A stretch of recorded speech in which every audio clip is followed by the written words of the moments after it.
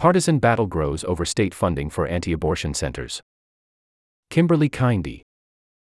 GOP lawmakers have passed millions in new funding for the faith-based centers, which aim to dissuade women from having abortions. September 14, 2023 at 6 a.m. Eastern Daylight Time. Comment on this story. At Lee's urging, Tennessee lawmakers in April approved $20 million in new annual funding for the centers, echoing a trend of Republican-controlled states seeking to boost funding or add new revenue to the centers in the year since the Supreme Court struck down Roe v. Wade. This year, GOP majority legislatures in 12 states passed 25 bills providing at least $250 million in new taxpayer funds or tax credits for crisis pregnancy centers, according to data collected by the Guttmacher Institute and Equality Now, nonprofit organizations that support abortion rights. That contrasts with 7 similar bills passed in 7 states totaling at least $115 million in 2021, before the Supreme Court's decision. The number of states providing direct taxpayer funding to the centers has increased since 2021 from 5 states to 9 states, according to the Guttmacher Institute. 4 states also offer tax credits to the centers after 2 GOP legislatures passed bills this year, with Mississippi offering up to $10 million in tax breaks for donors. For more than 5 decades, crisis pregnancy centers have offered services including pregnancy tests and, more recently, ultrasounds, typically coupled with anti-abortion messaging. To supporters, the centers fill healthcare gaps for women who weren't expecting to get pregnant while offering an alternative path to abortion. But abortion rights advocates and mainstream medical groups see them as deceptive and accuse them of misleading women into thinking they offer abortion services to get them in the door.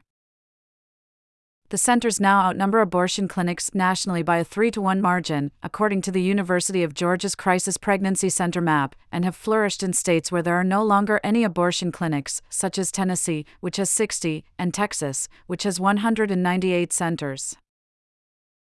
We have seen that the states that have worked the hardest to either totally ban or severely restrict abortion have also worked to fund crisis pregnancy centers in new ways, said Andrea Swartzendruber, who helps lead the Georgia Project, which supports abortion rights and identifies the location of more than 2,500 crisis pregnancy centers nationwide. Tanya Baker Nelson, founder and chief executive officer of Hand of Hope Pregnancy Centers in North Carolina, where state funding increased from $3 to $6 million this year, said her centers use state funds to offer women child care grants or to buy products like car seats. It allows us to address some real, tangible needs, Baker Nelson said. I think it's a wise move for states to support organizations that women turn to for support if they chose life.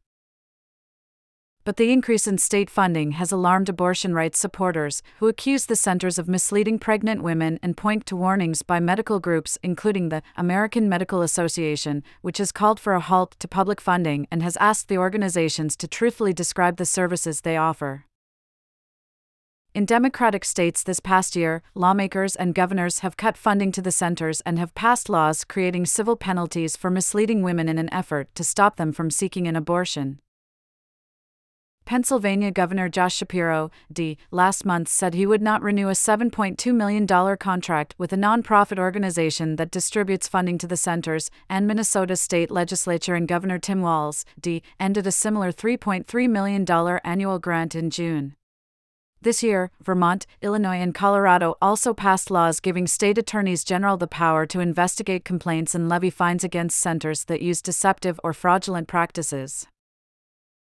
We are not trying to close them down, said Illinois State Representative Tara Costa Howard, a lead sponsor of the bill in her state. We are just trying to get them to stop deceiving women who are already in a scary situation. Democrat-led efforts to tighten regulations on the centers face significant hurdles. The new laws seeking to rein in what critics call deceptive practices are being challenged in court on First Amendment grounds by anti-abortion rights groups. Thus far, judges have not found widespread fraud or abuse at the centers.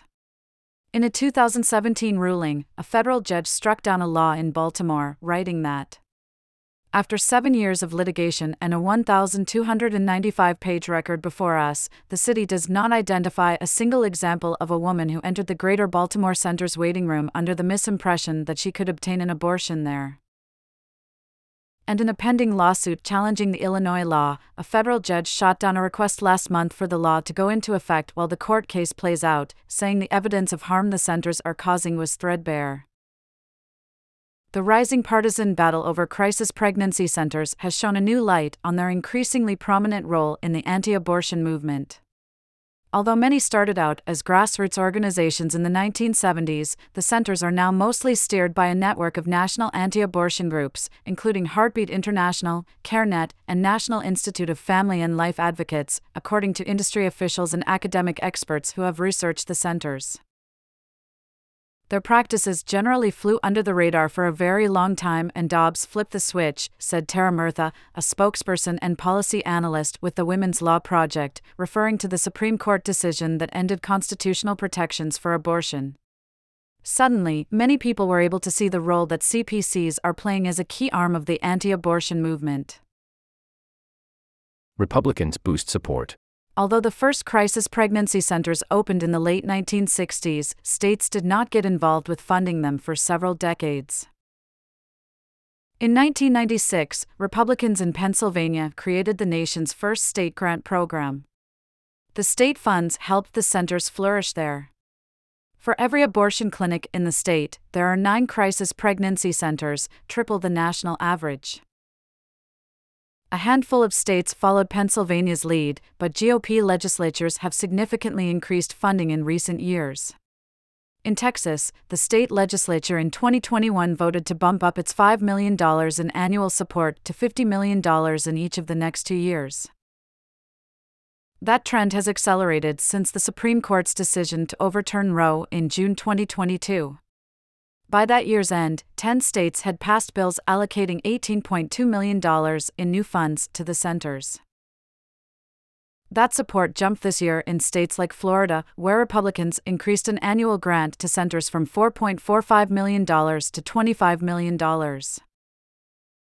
States are recognizing that the centers are providing a service so the government doesn't have to carry the weight of that, said Jor-El Ghodsi, president of Heartbeat International, adding that in this post-Roe era, the funds will allow centers to help pregnant people overcome obstacles that are now present because they no longer have abortion as an option, so they can take on the role of giving birth, perhaps placing for adoption or choosing to parent.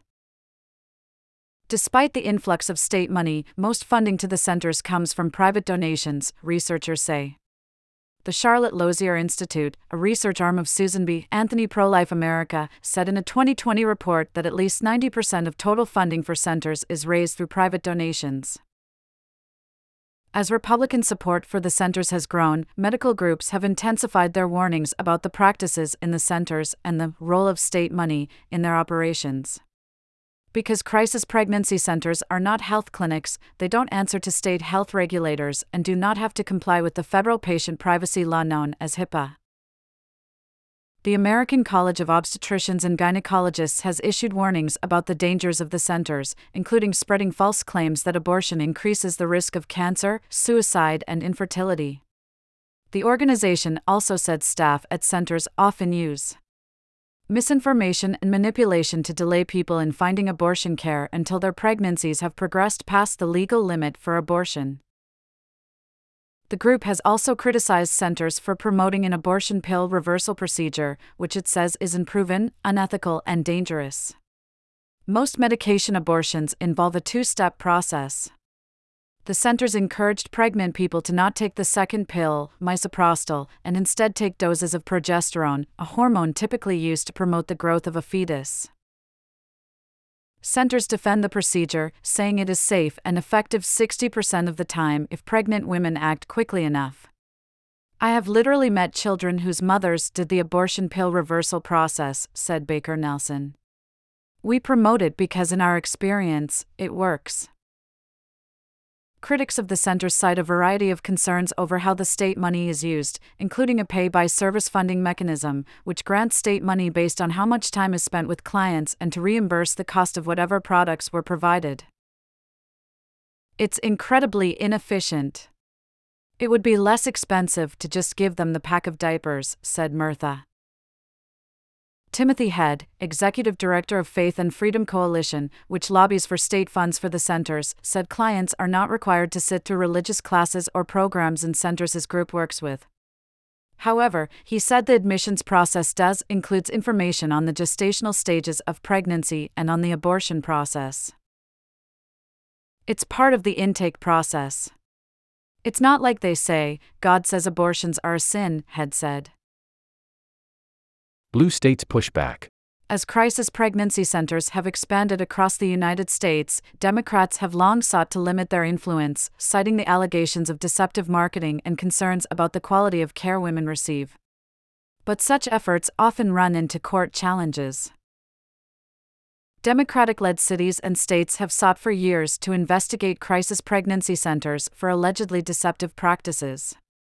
This year, state legislatures in Vermont, Illinois, and Colorado passed laws giving the state attorneys general or other state officials the authority to investigate and levy fines. These centers have been on my radar for the better part of my life, and we've attempted other things over the years, said Illinois State Representative Kelly Cassidy, a co-sponsor of the bill and chairperson of an abortion rights working group within the state legislature. This time around, we decided to look at it from a consumer fraud approach. Democrats in Congress have also attempted to rein in what they say are deceptive marketing practices at the centers, with the latest coming last year from Senators Elizabeth Warren, Democrat Massachusetts, and Robert Menendez, Democrat New Jersey, who introduced a bill directing the Federal Trade Commission to prohibit deceptive or misleading advertising from crisis pregnancy centers. If passed, it would direct the commission to create rules for centers and fines they could face. CPCs often lure women seeking legitimate reproductive care, including abortions, into their facilities by advertising themselves as comprehensive reproductive health care providers, Warren said on the Senate floor as she introduced the bill. But this is flatly untrue. Some Democratic governors have also pulled funding for the centers. Shapiro cited the quality of care people were receiving at the centers in his decision to stop taxpayer funding to them and referenced a 2017 state audit that showed the nonprofit was using about 3% of the funds for projects outside Pennsylvania. For decades, taxpayer dollars have gone to fund real alternatives, Shapiro said in an August 9 statement. My administration will not continue that pattern. We will ensure women in this Commonwealth receive the reproductive health care they deserve. Real Alternatives did not respond to the Washington Post's requests for comment. Legal battles are pending against many of the Democratic legislative efforts. Lawsuits have been filed in federal district courts challenging the Vermont, Illinois, and Colorado bills, arguing they violate the First Amendment. A similar bill that passed in Connecticut in 2021 was challenged in court by an anti-abortion group, but the lawsuit was ultimately dropped. We make several arguments in the case, but a big one is it violates our free speech rights, said Peter Breen, the lead attorney in the lawsuit that challenges the Illinois law. We also included a free exercise claim under the religious freedom protections in the First Amendment. The law is not religiously neutral because it targets religiously motivated speech. But legislators who have proposed the laws say the centers will not be barred from expressing their views on abortion and that no action will be taken against them if they market and present their mission and services accurately to clients before and after they head through their doors. As I repeatedly said during the debate, during the legislative hearings, if you don't lie, you have nothing to worry about, said Howard, the bill's sponsor. Loading.